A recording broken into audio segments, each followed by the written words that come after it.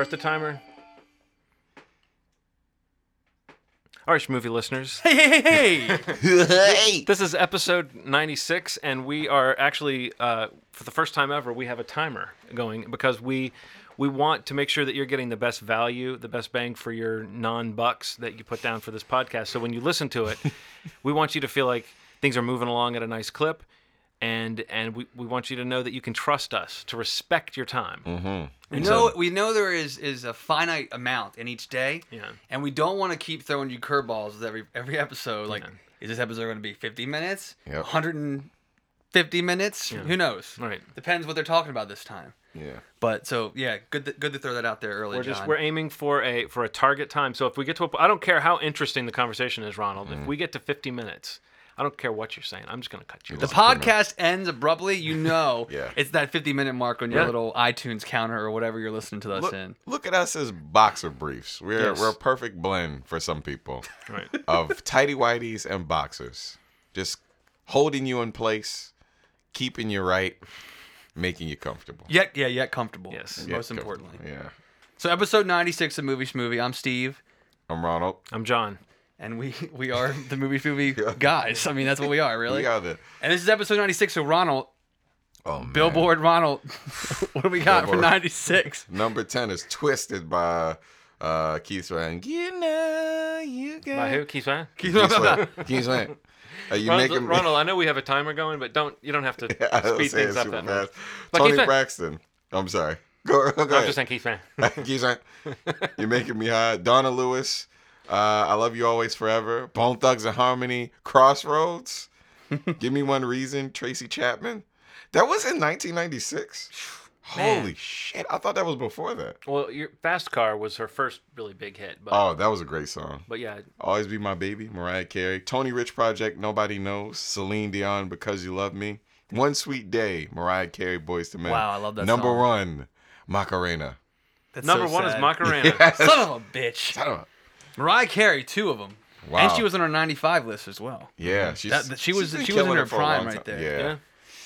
Yeah, that's And not so much anymore, but those were her years. I've read a lot recently about that song, All I Want for Christmas Is You. And many people are saying that it's like the last classic Christmas song. Because it was written like 19 years ago. Wow, that's true. And it's the last one that has, like the most recent one that has kind of made it into the zone of That's just totally a right. Christmas I standard. would agree. I've never even thought of that, but that's spot on. I don't even really think of anything else in that time frame that I would say it's like a classic Christmas song now. Right. Maybe it takes a while for something to become classic. For one thing. I can think of one. Santa Claus is Coming to the Ghetto by Dog Pound, featuring Snoop Dogg. Whatever that song is that like Jimmy Fallon and Horatio Sands used to sing on Saturday Night Live. It was a great song. Obvious classic. That was well. I mean, I would say it felt like it's a song that you should play every year at the very least. You know. But anyway, so yes, this is all kind of backdoored into this fact that this is also our Christmas episode. Yeah. Really, John? Yeah. You had to? Way to screw our timing up by throwing a backdoor joke in there. I know. You know we can't get past that. But this is also, not only is it episode 96, not only is it our first episode to feature a timer, but it is, which is a big deal to you listeners. And then it's also it's our second annual, you might say, Bah Humbug celebration. Very exciting. So it's our Christmas episode, and what we do, the tradition we established last year, is just we're gonna take that opportunity to maybe counteract some of the sugary sweetness of the season and talk about the things that bothered us the most in 2013, as opposed to all those other times where we refrain from talking about things that bother us. We're always so positive. Yeah, let's get ahead of the game here. And in a few weeks, we'll obviously be talking about some of our favorite things of the year, film wise. Let's just get this out of the way, and go through what we hated this year. Clear it out. I think last time we described it as being like popping a zit. Right now, it's all coming out. All the nasties coming out. I want to give you guys a little reminder of what last year's humbugs were. Okay. Last year, I came out really strong against bad makeup in performances. Or particularly performances that would be better if they weren't hiding behind layers of terrible latex. I also got mad at other people at the movies last year. Yeah. And then I had some harsh words for Prometheus' script as well. Gotcha. Steve was no fan of Renesmee, the fake CGI baby from the Twilight films.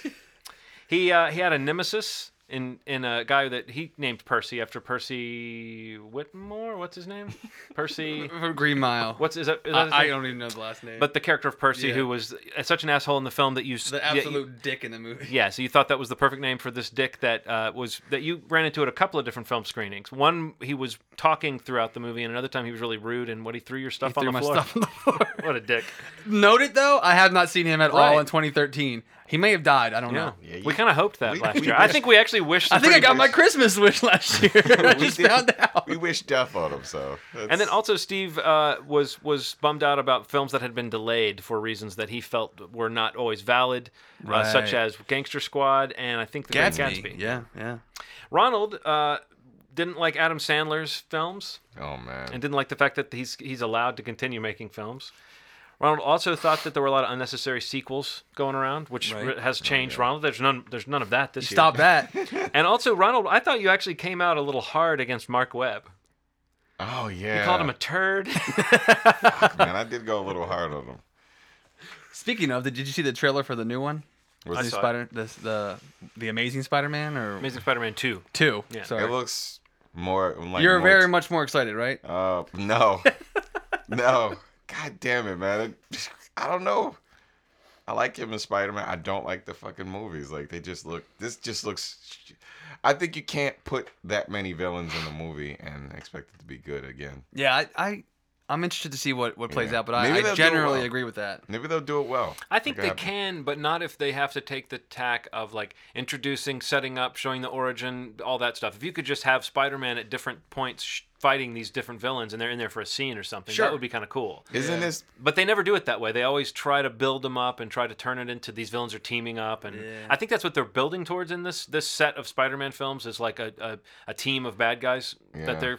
But I mean, I never saw the first Amazing Spider-Man, so based on the Ultimate Spider-Man or something like that, like the Rhino being a android thing, or my impression is that they've kind of picked some elements from the Ultimate stuff and some from the main Marvel universe, but I don't know. I don't know Spider-Man's storyline well enough or what they did in the first movie well enough to know. But I mean, I probably will end up seeing those films at some point. Oh yeah, I want to. And I think it's interesting to picture what Jamie Foxx might be doing in that role. But his performance in the trailer just reminds me a lot of Jim Carrey as the Riddler in Batman Forever. Yeah, and that's not really like a good sign.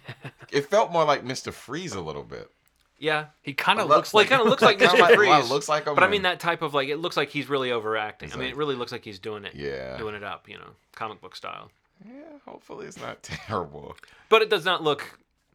It doesn't look great. I mean, no. Whatever. I don't know. I would imagine if someone saw the first one and they saw this trailer, they might say, "Oh, that looks about as good." Mm-hmm. Well, zero excitement on my end. Yeah. So. All right. Now that that's out of the way. That's out of the way. Who wants to kick it off? I'll go first. You'll go first. There you go. Man, mine was one movie that just looked good. We saw it, and then once the storyline unfolded, I just was like, "What the fuck is happening in this movie?" And that's Now You See Me. Humbug, bah humbug. What was that movie exactly? It felt so good in the beginning. I loved the magicians and the trickery, and they could be stealing money, and it just turned into this really watered down, shitty, oversimplified. I don't know what it became in the end, but the reason why I bring this movie up as one of my selections is that I really had high hopes for it. I believe in Jesse Eisenberg and Alan Fisher and a lot of the other people, but it was something about this could have been such a good movie, and it went from a movie that I knew I would have had in some capacity paid for to a movie that if it comes on, I might watch it. Mm-hmm. And that was a little disappointing. I had high hopes.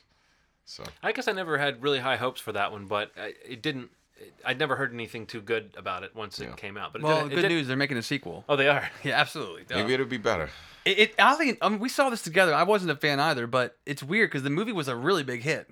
Was it? Yeah, it made over $100 million. It was a huge hit. Did it come out at one of those weird times where there's just not a lot? I think it just came out like in the early part of the summer. I don't really remember the exact date. I want to say it was in like May or June. Mm-hmm. But yeah, I remember us talking about it after we saw it, and it was like it just did not connect at all.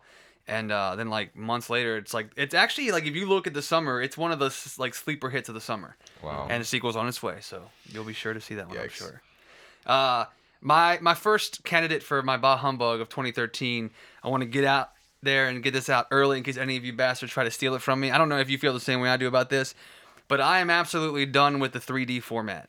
I have seen one film this year that I will give any kind of positive note towards with 3D, and that's Gravity. Oh yeah. Every other movie, if I have an option not to see it in 3D, I absolutely do not. I mean, like I hate wearing the glasses. One of the biggest thing that bothers me is that a lot of these films, especially the ones that are done 3D in post-production, that are actually not shot in 3D, the glasses and the tint of the glasses, it makes the film look so much darker to me. It does. And it really bothers me, especially in films that are really bright and exciting. It just like feels like it's watered down in some way. But I mean, basically, every movie that's coming out in the summer, you basically can assume it's going to be in 3D. All these big tentpole releases, you know, movies like Man of Steel, Iron Man, World War Z, Smurfs 2, Wolverine. I didn't see any of them in 3D, and that was my decision not to, because I'm not paying extra for it, because I don't think it adds anything to the movie. The only one I saw in 3D really that I enjoyed was, like I said, Gravity, because of what I'd heard about it and because of the technical marvel that it is. It's a movie that you need to see in 3D, I think. That's the exception. That almost felt like a movie you would go down to the Science Center to see, where you would, the 3D is part of the presentation kind of thing, like. Absolutely. But no, I'm trying to think if I saw anything this year where the 3D was really effective, and I mean, nothing is coming to me. The only other movie I remember last year, oddly enough, Prometheus, was one where I felt like it was lit according to the 3D didn't. The 3D did make it murkier, but it was lit in a way that it didn't ruin it. Like it was like they compensated in the lighting and the way everything was corrected to make it still look bright, or the murkiness was part of the effect. And also Prometheus used 3D to create more a sense of atmosphere rather than to have like stuff jumping out at the camera. In that sense, I thought it was pretty cool. But I would agree in the sense that even that, if I hadn't seen it in 3D, it wouldn't. It's like I can agree that it was done well, but it didn't really add any value to the movie. More often than not, if I see a movie in 3D, it's because it's playing on the biggest screen in 3D, and that's why I'll go there. That's it. And I mean, that's the catch, is that I think studios are trying to get people to see 3D because they're selling it as an experience, but in reality, they're really just trying to get us to the theater so that you don't watch this movie on your smartphone or on your computer or at home. They're selling this experience, and that it's needed for like certain special effects to look right, or the depth of an environment or whatever. But really, it's just a reason to bump up a ticket price. But it's got such a bad rap that I wonder if it's not working for them. Because I do think more people say what you're saying, and I feel the same way. Yeah. Generally, I don't seek it out. I kind of am annoyed even if I'm not as annoyed when I go to the theater and I realize I'm going to see a 3D movie. Right. I'm annoyed when I read about a movie being made and they talk about it being in 3D. That's when I become annoyed, where I'm just like, really? Why? Everything now? And like every one of those big tentpole movies we've talked about that's coming out in 2015, every one of those is going to come out in 3D. No doubt. And 90% of them, there will be no reason for it needing to be in 3D. And it will probably hurt the look of the film because of all the darkness issues and stuff that we're talking about. Yeah. So yeah. Bah humbug the 3D. All right, I'm with you. Actually, I'm glad you kind of took one off my list. Good, so that's good. So we get another one in there. Yeah, another one in there. I actually have one that's kind of heavy, and it's the only one that I have that's an actual. I wonder if bah humbug is a strong enough term for this, but I'll use it anyway. And I mentioned it to you guys last week in passing. The article that ran in the Hollywood Reporter by Gary Baum called "Animals Were Harmed." Oh, right. Which is an expose. I mean, a pretty a scathing story that cracks open all this corruption in the American Humane Association, who, if you've ever watched a movie all the way to the end, you've seen the little tag that says American Humane Association. It's got their little logo and says no animals were harmed in the making of this film. And then a few years ago, I noticed a different one popping up that says all animal action was monitored by the American Humane Association. And I've always wondered, what does that mean? Is that just a new wording? Or is that, and I found out from this article that actually does mean a different thing. Like, when they say no animals were harmed in the making of this film, they are saying no animals were harmed while the cameras were rolling. So the controlled animal action that's part of the movie did not hurt any animals. Right. They're not saying that nothing happened to the animals at other times. Like on the set or something. And then when they don't feel that they can say no animals were harmed in the making of this film, that is when they say that all animal action was monitored by the AHA. The reason why that's such a problem is because that stamp of approval has always been, to me, when I'm watching a movie and I see a horse roll down a hill, and I'm wondering, oh my God, what did they do to that poor horse? I always think, well, there's no way you can get away with it. They had to find some way to.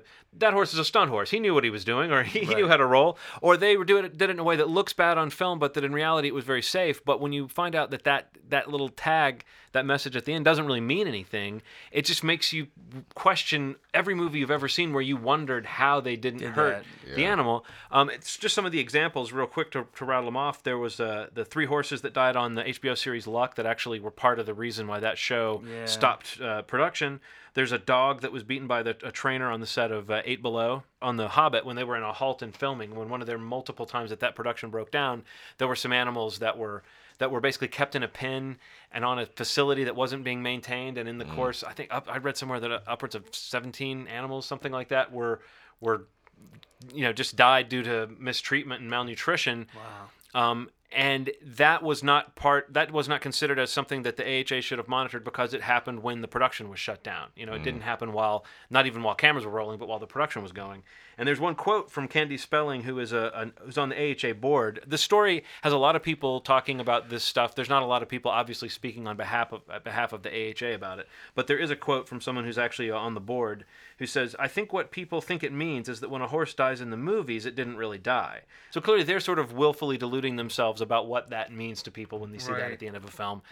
So even though I feel like it's a little too lighthearted to come back and say bah humbug, I want to say bah humbug, American. Yeah, I need to read this. Association. Yeah, you mentioned this to me before, and I haven't sought it out. So we need to post it on the site or something. Yeah, like that. it's called "Animals Were Harmed," and it is. I mean, it's a really long, involved article. I read it in a couple of sittings, but way too much information to really share in this context. Yeah. Stuntmen have a choice, but stunt horses don't. So it's pretty heartbreaking.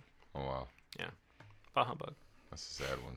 Yeah, come up with something light and frothy, Ronald. This is kind of heavy too, but end of the world fucking movies, man. You tired of them? Sick of them. Fucking This Is the End. Great movie. World War Z. Bah. Meh. And every other fucking movie that came out. What about The World's End? The World's End. See, I didn't see that yet. Oh, okay. But still, I'm sick of the subject. It's still The World is Ending in the title. The world is ending, and it was like a heavy-duty subject in TV shows and everything. It's just, get over it. Fucking get over it. Stop making shit about that. Do something else.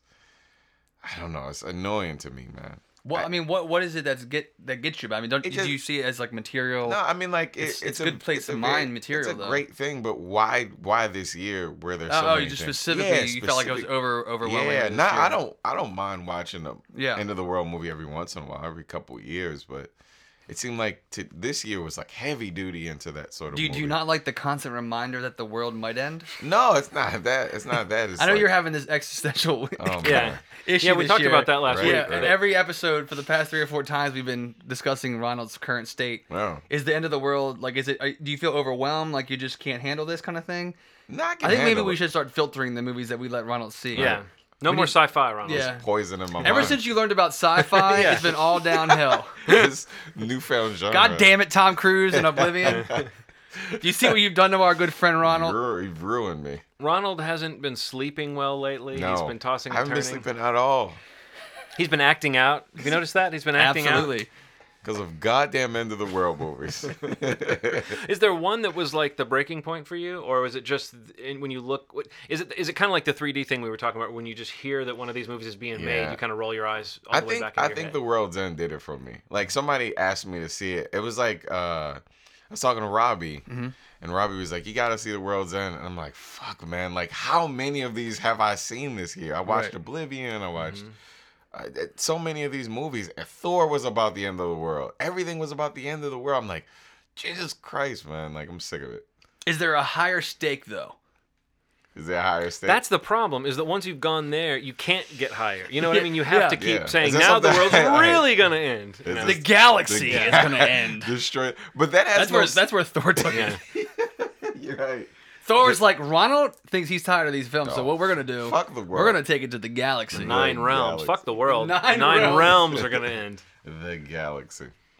No, it reminds me of on 24, the way that like the first couple of seasons, like the first season, it was a very personal story where this guy had to get out of this fix and he had to save his family. And the second movie was a little bit more global, and then they kept trying to make it more and more global, and it got to the point where it was just too absurd, Right. So I know what you mean. It's like they do kind of take it there. It's like a few years ago when every movie had to show some national monument being blown up. These things happen in cycles. It was like a big thing. I got tired. And also that narration thing when, and that was the day the world ended. My cousin and I, we live in a shack. Like, how many fucking times can you do that, man? Mm-hmm. It's so weird. But would you be okay with it if Morgan Freeman did all the narration? I would. If it was about him and his old wrinkly cousin living in a shack together. I'm buying a ticket for that too. All about it. Him in Oblivion with those fucking weird glasses. Goggles? Those goggle glasses he had on. I love how much we talk about Oblivion. Yeah. Oblivion obviously needs to make one of our best of lists this year. It has to. It has to be on all of our lists because it changed Ronald's perception of reality in terms of this genre known as sci-fi. The door just opened. It did, man. Maybe that's the reason you're having this crisis right now. Do you say Oblivion or Oblivion? Oblivion. I like the idea of saying it like Oblivion. Oblivion. Like it's like an Irish last name. Oblivion. It's Danny Oblivion. Oblivion. Christ me up. Oh, no, it's funny. I made the list. I was working on my year-end list. I was trying to put things in order, and I must have listed like 35 movies. I didn't even put Oblivion. I had forgotten. God damn you, John. So I'm gonna go now. Everything's thrown out of whack. You got to put a whole Oblivion on there. You're right. Oh, it's old Tommy Oblivion. Oblivion. All right. My second pick is I'm going to dip a little bit into TV for a moment, and only because we've mentioned. I know one of these shows before. But basically, my bah humbug is towards how to end a show properly and knowing when to end it. Yeah. I have two big issues this year with shows that I at one point loved. You talk about a show like Breaking Bad that ended. We all love that show, and it ended. I think most people would agree, phenomenally. Yeah. Or at least it ended really well, which is phenomenal. On the positive side of whatever scale you want to build, Breaking Bad is far down the line. It didn't screw anything up. Right. Yeah. So 2 shows this year. One ended. One is going into its final season next year. Those being Dexter and Sons of Anarchy, which... Sons of Anarchy is going down. I watched a couple episodes this season. I heard about what happened... The season finale. Not before the season finale. The other big thing. They're having a length issue too, aren't they? They need to set up a timer on their episodes. That's the product of a network not having evening programming. Yeah. FX, like the fact that the season finale of Sons of Anarchy can be an hour and 20 minutes is, that's crazy. Especially because this season, for the most part, in my opinion, was horrible. But basically, my gripe is with. I guess you want to say showrunners, creators, executive producer, whoever the one calling the shot is, or shots are. I think the big issue is knowing when to end a show. Like, I know that you're going to keep selling ads, you're going to keep getting subscribers, whether you're a cable network or network TV. But so many fans are so invested in these characters and these episodes that they've watched, in some cases, 60, 70, 80 episodes of your series. And to let it all come down on a 10-episode season that is the worst of anything that you've done, specifically with Dexter, and to end probably one of the worst series finales I've ever experienced. And I'm looking at many TV critics lists, and it seems like I'm not a professional in the TV realm by any means, but a lot of people agree with that comment. It really pissed me off how poorly Dexter was ended. And I know you at one point were in the Dexter, and you watched the way it ended. I watched the whole thing. And fucking terrible. Horrible, right? And it wasn't just the last. Everybody talks about the last 30 seconds. It wasn't about that. It was about the shit show that was the last 4 or 5 episodes. Oh yeah. It got terrible. Where you'd expect it to ramp up towards the end and maybe salvage itself at some point, it never did. Yeah. And what pisses me off too about Sons of Anarchy is that this is its, I think, 6th season, and there was one more season left next year. It's going down that same road, and it makes me so mad because so many really, really well done episodes of this show, especially being on like a network like FX, I just don't know what's happening. I don't know if it's a creator that doesn't know how to end it or doesn't want to kill off his wife, who, in this case, Katie Sagal is Kurt Sutter's wife in real life, and she plays a lead in the show. it just seems like so many exceptions are being made for characters being introduced that have no play or don't even really need to be talked about. Same thing happened in Dexter. They're basically funneling all these things into basically into a little hole just because they want to get more characters introduced or they want to make the world bigger again or whatever it is. But you get on to me for talking about backdooring things, and now you're talking about funneling everything into a little hole. Sometimes it just takes a funnel, John. This is the nastiest episode we've ever done. It is. Bah humbug. But yeah, I don't know. It's just an overall frustration, I feel like. These are two shows that at one point I really, really loved. And it really makes me pissed off that, going into the final season of Sons of Anarchy, I have nothing but just hatred for the way that this show has gone. Even towards the end of last season, but this season especially, I mean, not to spoil anything, but, the way that this show kills off lead actors and lead actresses and just major characters usually carry a lot of weight, and it's done a lot more... I guess maybe the word is tenderly because you really have a connection with some of these characters.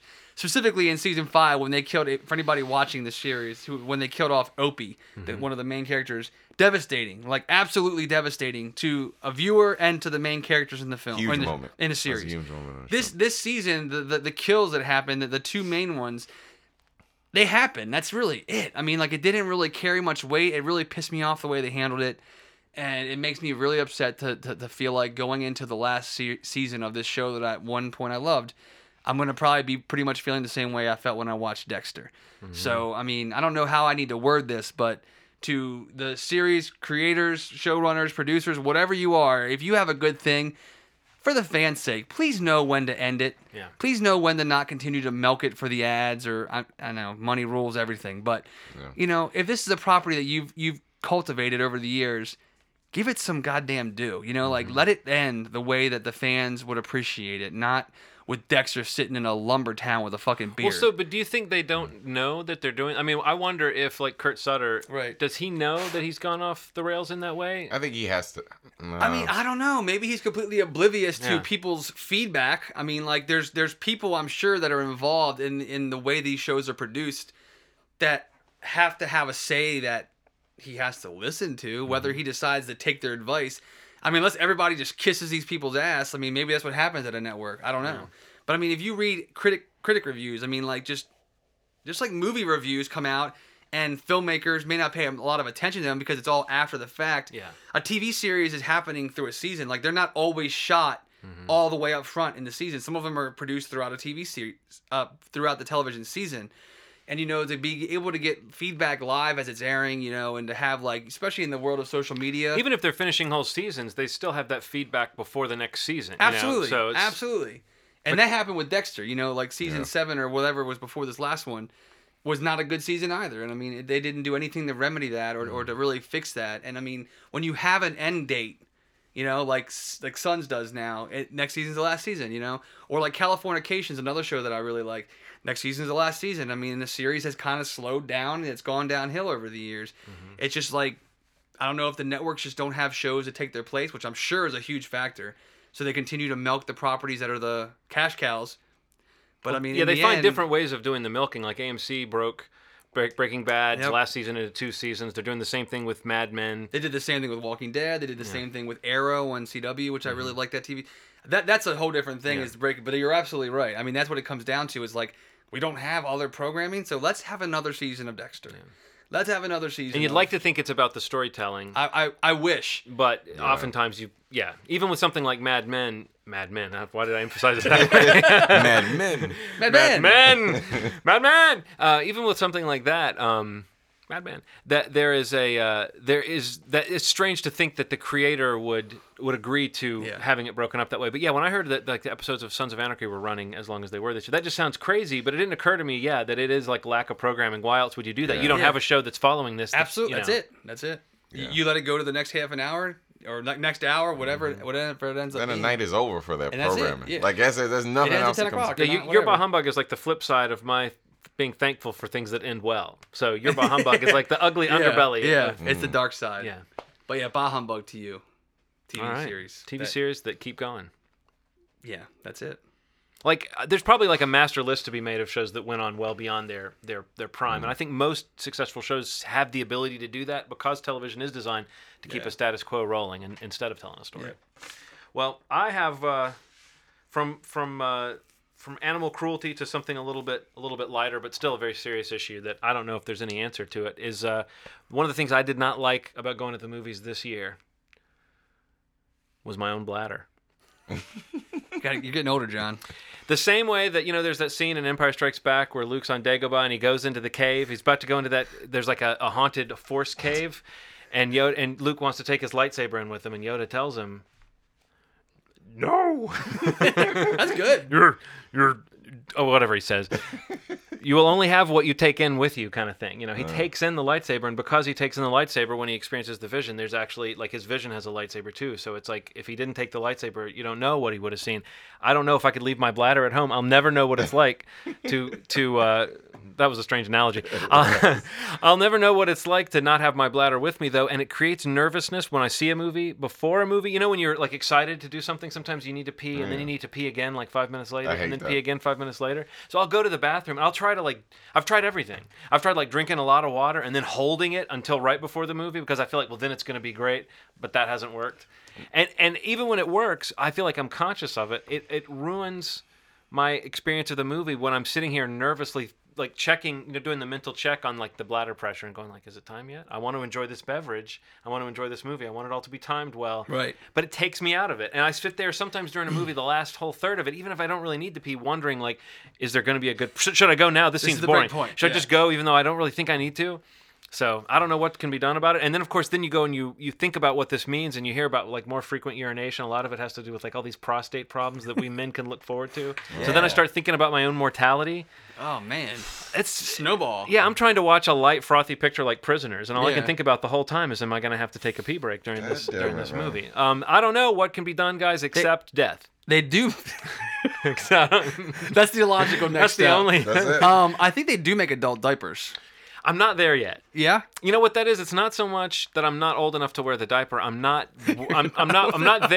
I'm not there in my mind. I'm not ready to make that decision. That I'm going to walk around making sloshing noises potentially. Because also probably that would be too appealing. I would just be like, well, now I never need to go to the all the fucking time. Yeah. I know what to get John for Christmas. Like, Steve told us in between podcasts that when he looks off into the distance, it means that we're rambling. If I look off into the distance, it means that I'm peeing in my pants right at that moment. No, but this goes hand in hand with all the little discomforts. Like, I was thinking about the same thing happened the other night when I went to go see Nebraska. My Coke was flat. Oh, and I knew it within like brutal. I knew it within like 1 minute of the movie starting that the Coke was flat and there wasn't enough ice in it to make it really even cold beyond that, and it was just terrible. I was enjoying Nebraska, but I spent the first 30 minutes sitting there going, damn this drink. So I don't know. Maybe it's not just my bladder. The Charles. Yeah, sometimes they got shitty. They flat. So I actually thought I'm gonna complain about that it. Place. And then I thought they don't care. So I didn't say anything. They don't care about anything. You know what's crazy? The greatest employees ever. Yeah, you're gonna be telling a hipster, somebody that doesn't give a fuck about much anyway. Yeah. About something that they don't give a fuck. No, the soda's much better. Well, I'm like I'm sort of a needlessly cheerful person at times, and I'm always like, hey, thanks, all right, buddy. When they're like theater 3 in the middle, it's like, and I'm there going, all right, sir, thanks. I never gotten a smile from the people at the Charles. But no, so yeah, I don't know. It's just physical, being aware of the things around you physically. I mean, obviously we hate when people behind us are talking or when there's something like shaking the row of seats. But between my bladder and then the beverage, a flat beverage, I mean, that was a really no-win situation. That's a lose, because I was sitting here thinking, I'm going to have to pee, and I'm going to be thinking about that during this movie, and it wasn't even worth it. I shouldn't even make room for this drink. Yeah, but I'm going to because I paid $4 for it. Yeah. That is a good bah humbug. So yeah, bah humbug, my bladder. That's a good one. Get with the game. Yeah. All right, Ronald. My third and final one is half-ass comic book movies, man. Half-ass. This shitty half-assed. All right, so I'm gonna rattle off a list of ones that came out this year that I think are perfectly below average. Okay. That use half of an ass, like one big butt cheek, or maybe even not even a full cheek. Just a caved in, like the right cheek is just very caved in. A wizened, partial raisin cheek. Man, the first that I'm gonna say is Kick-Ass 2. The more I think about it, the less I liked it. Should have been called Half-Assed too. Yeah, it was not as good as I thought it was okay before, but it was the thing that you try not to, you commit to something. You're like, I really didn't like that shit, and I'm just lying to myself. Thor 2. You never lied to yourself about that one, though. Fuck that movie. Red 2. Oh, good. Can I just say I've been waiting for another round to fuck that movie. It happened. I think it might have been last year's Bah Humbug episode where you were rattling off sequels and you were going down the list and you said, "Fuck that movie." I love this. This is my favorite Ronald feature. Thor 2. Fuck that movie. Thank you. Red 2. Fuck that movie. Yes, sir. Iron Man. Fucking 3. Fuck that movie. I'll fuck that movie 3 times. Agreed. God, man. And my last one that drove me crazy when I saw it. God damn it. I wanted to fucking punch myself in the stomach and fucking lobotomize myself. The Wolverine. Thank you, Ronald Fuck James. you in that fucking movie. How dare you? How dare you represent X-Men? Fuck you. Fuck that fucking movie. That was terrible. That's the best way to put it. God, that movie was terrible, man. I remember just being kind of thinking it was so mediocre, but maybe that is sort of terrible. It was so you know? terrible. Yeah, it was like the perfect amount of uncanny X-Men, more like uncanny Bo. Ball. All right. I don't know what that was. Was that butthole? Yeah. Okay. Bo. Wow. It just kind of slid out of my mouth. Wow. Those are all some pretty fuckable movies that you just listed. But I actually was thinking, even though we've talked a lot about some of this kind of the interesting things Marvel has done with what they've set up. Oh yeah. It is interesting to note that we were talking about maybe the style is getting a little tired, and that maybe maybe who knows, maybe in a few years it will seem like they're just churning out the same thing over and over again. Yeah. Right now it seems like they have a plan, but yeah, I mean, the fatigue of it being not just so many superhero movies, but so many kind of middling superhero movies in a row. Yeah. Did you guys read this week that Hugh Jackman was saying he wasn't sure if he was going to be Wolverine again? I get it. Yeah. Yeah. I get it. That breaks my heart because I think he was born to be Wolverine. Incredible. But especially the older he gets, like it's like Wolverine getting older. Yeah, it seems to be aging with the character appropriately. Had the movies been good. See, I guess maybe that's the one reason why I didn't hate the Wolverine was because I still like him as Wolverine. Oh yeah, and I thought that he had great moments as the character in that movie, but that movie was so full of problems, and particularly that last act was just nonsense. But yeah, no, it's weird that they pull on all these decades of mythology and stories, and they can't scrape together a decent story for a 2-hour movie. You shit on it. I don't know. Even if it's not that they're desecrating some great thing, it's just there are so many stories to choose from, and they always end up choosing like a weird hodgepodge. They make all these weird adaptation choices, and bad stuff. But yeah, he's played him 7 times now. Like I think so. Yeah. Well, with the Days of Future Past next year, I think it's going to be 7 times. Sheesh. Yeah. So what do you wish for Hugh Jackman?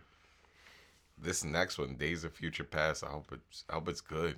I hope just do more movies like Prisoners. Yeah. Get more into that if you're not going to do Wolverine. Yeah.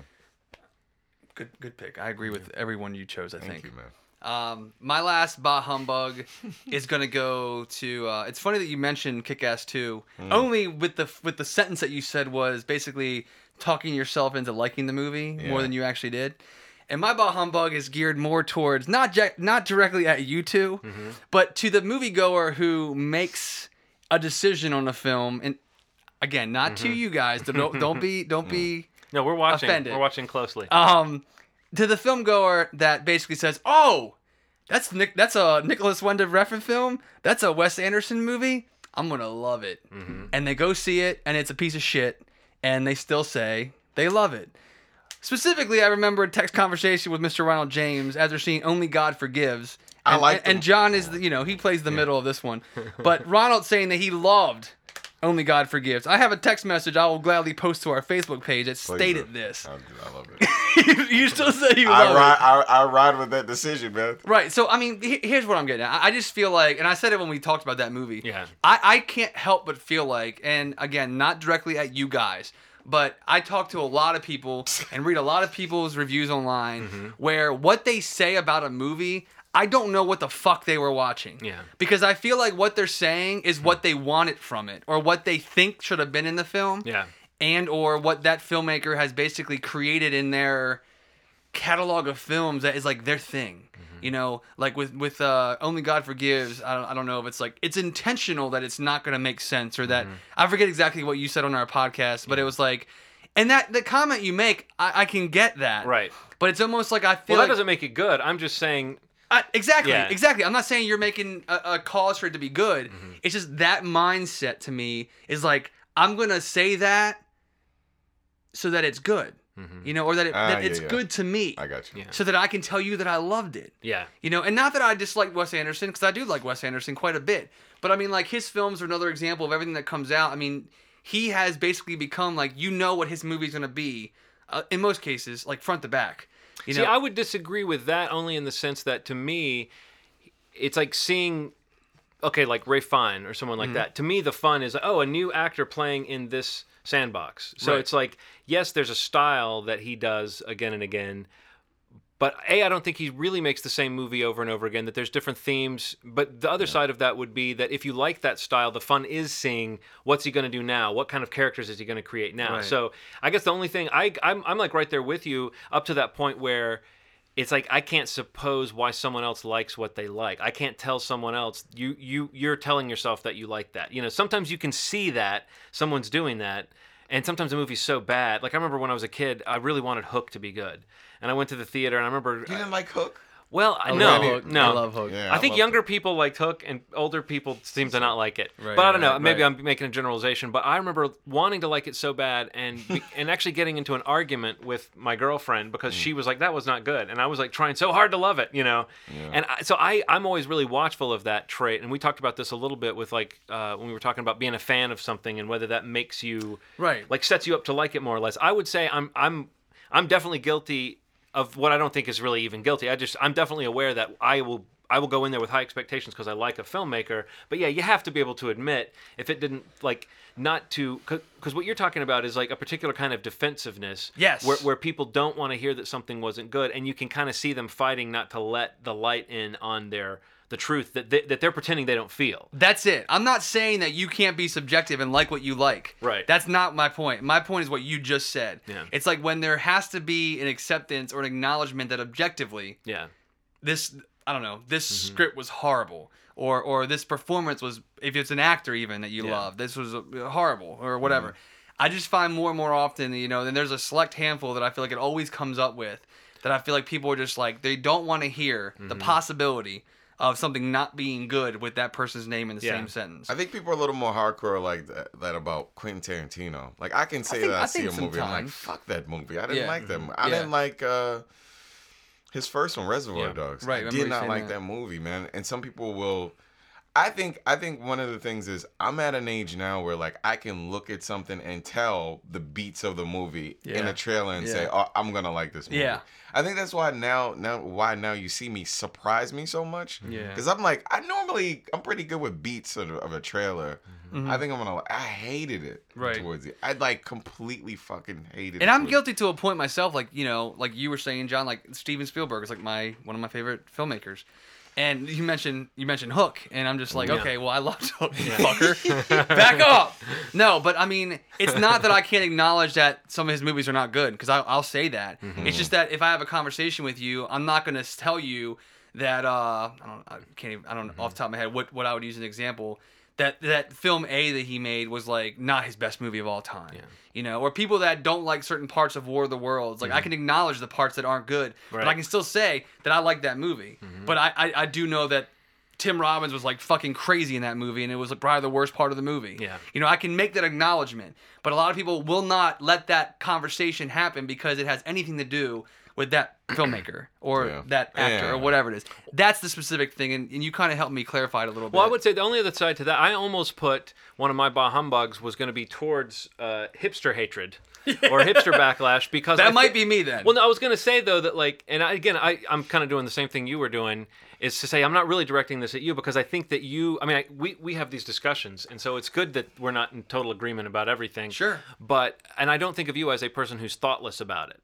But I do think there's this, as much as you are saying there are people that line up suck Wes Anderson's cock when he makes a movie. I would say there's just as many, or more, that I hear who go, "Oh, great, another one of his fucking movies," and I always wonder who those people are. Why are those people wasting so much energy? So I feel like there's two sides of that. I think what it is one is the sort of both people in that equation are kind of a little insecure. The person who's going, "Oh, great," is probably maybe someone who doesn't quite get what Wes Anderson is trying to do and feels a little left out and feels like they have to tear it down. And I feel like that's just as false of a point to come at it from as the person who says, "Oh, great, give it to me." And I think it's the difference for me is between saying this looks really good and I already know what my favorite's going to be. When someone says something like that, you want to be like, "No, you don't." Yeah, no, that's you don't. it. That's it. And it's kind of like, especially with so many of these movies that we've been talking about, you have fans that are built in from other things like superhero movies. You have fans from, the reason why I can find anything at all in the Wolverine is because I grew up reading comics about Wolverine, and they got a few things right. Definitely. But if I step back and look at it as a movie, I can't dispute that it was just definitely it was not a movie that I came out of going, "Yay, great movie!" I didn't know it go up. You guys didn't see. I pumped my fist.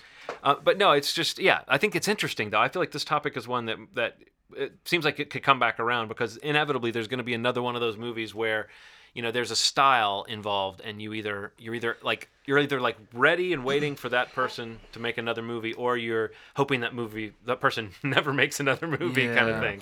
I guess like with Wes Anderson specifically, and he's not the only one. the one that comes up a lot because we talk about him a lot. I am a fan of his, and I do like a lot of his films. I guess my only thing with him is I think it's thematically he may introduce new things in some of his movies. A lot of them have to do with youthfulness and innocence and things like that. But stylistically, I'd like to see a filmmaker do something else. We know what your sweet spot is. What else can you do? What else can you bring to the table in terms of the art itself? His films are beautiful if you're looking for that kind of film. Yeah. But can you do anything else? And that's my question about him all the time.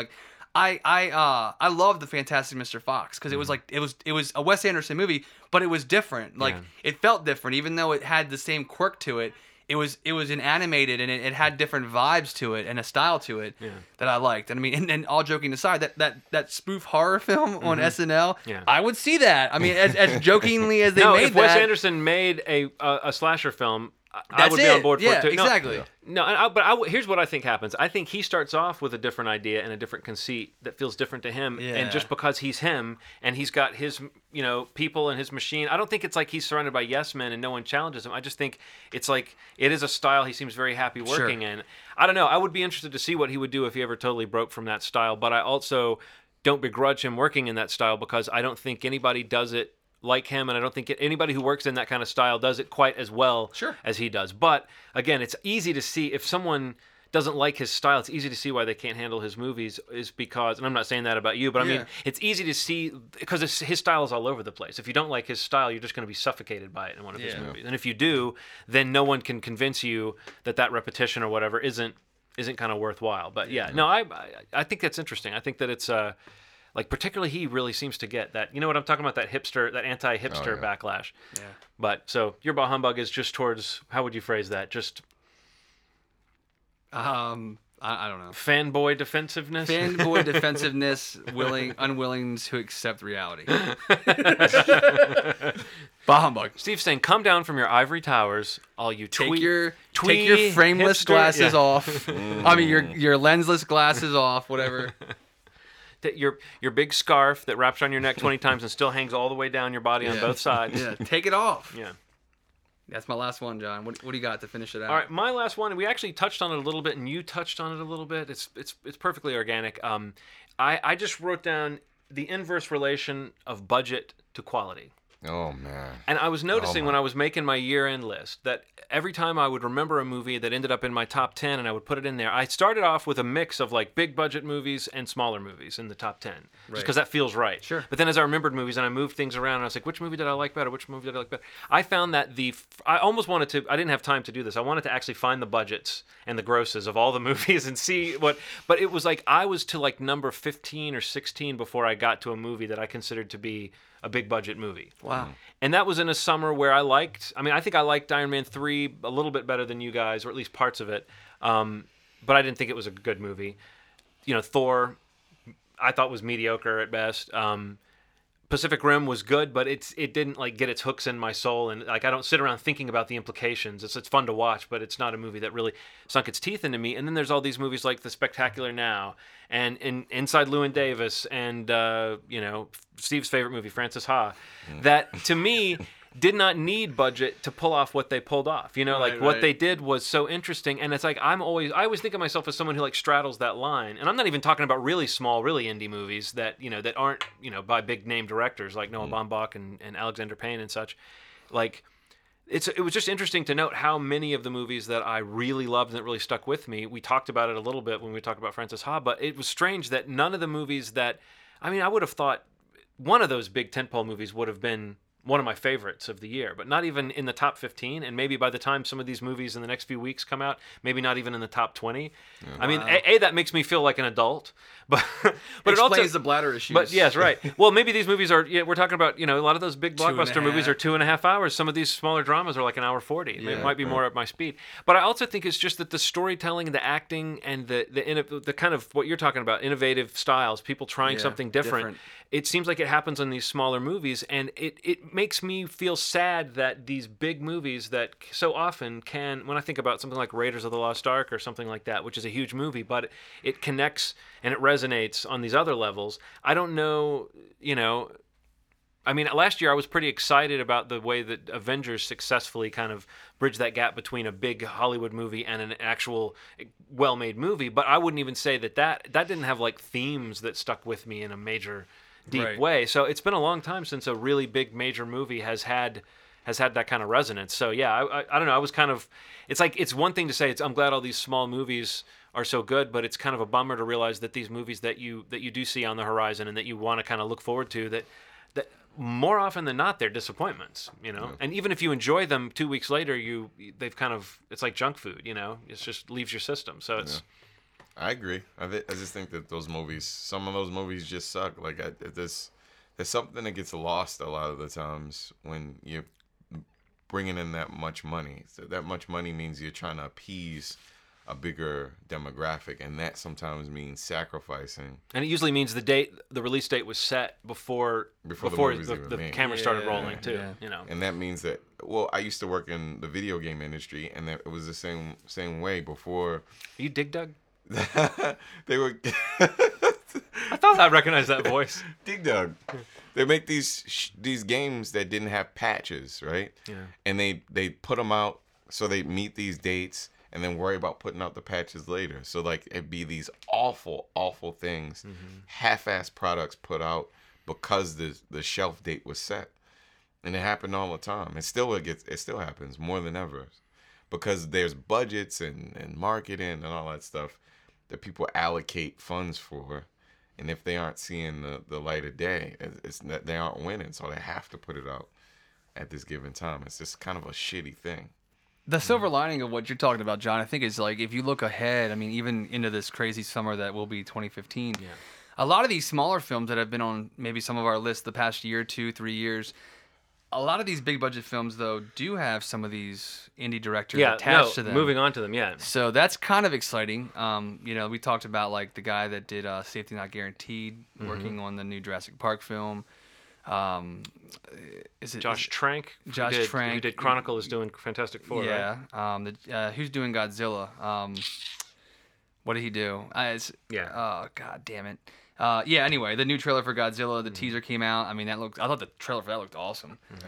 But yeah, I think that's the only thing you could take away. You're absolutely right. There's definitely an inverse relationship to this. I think of myself as someone who gets excited about these big movies, and it's just weird that they don't stick to the ribs. And then something like Spectacular Now, which I was like, oh, this might be good.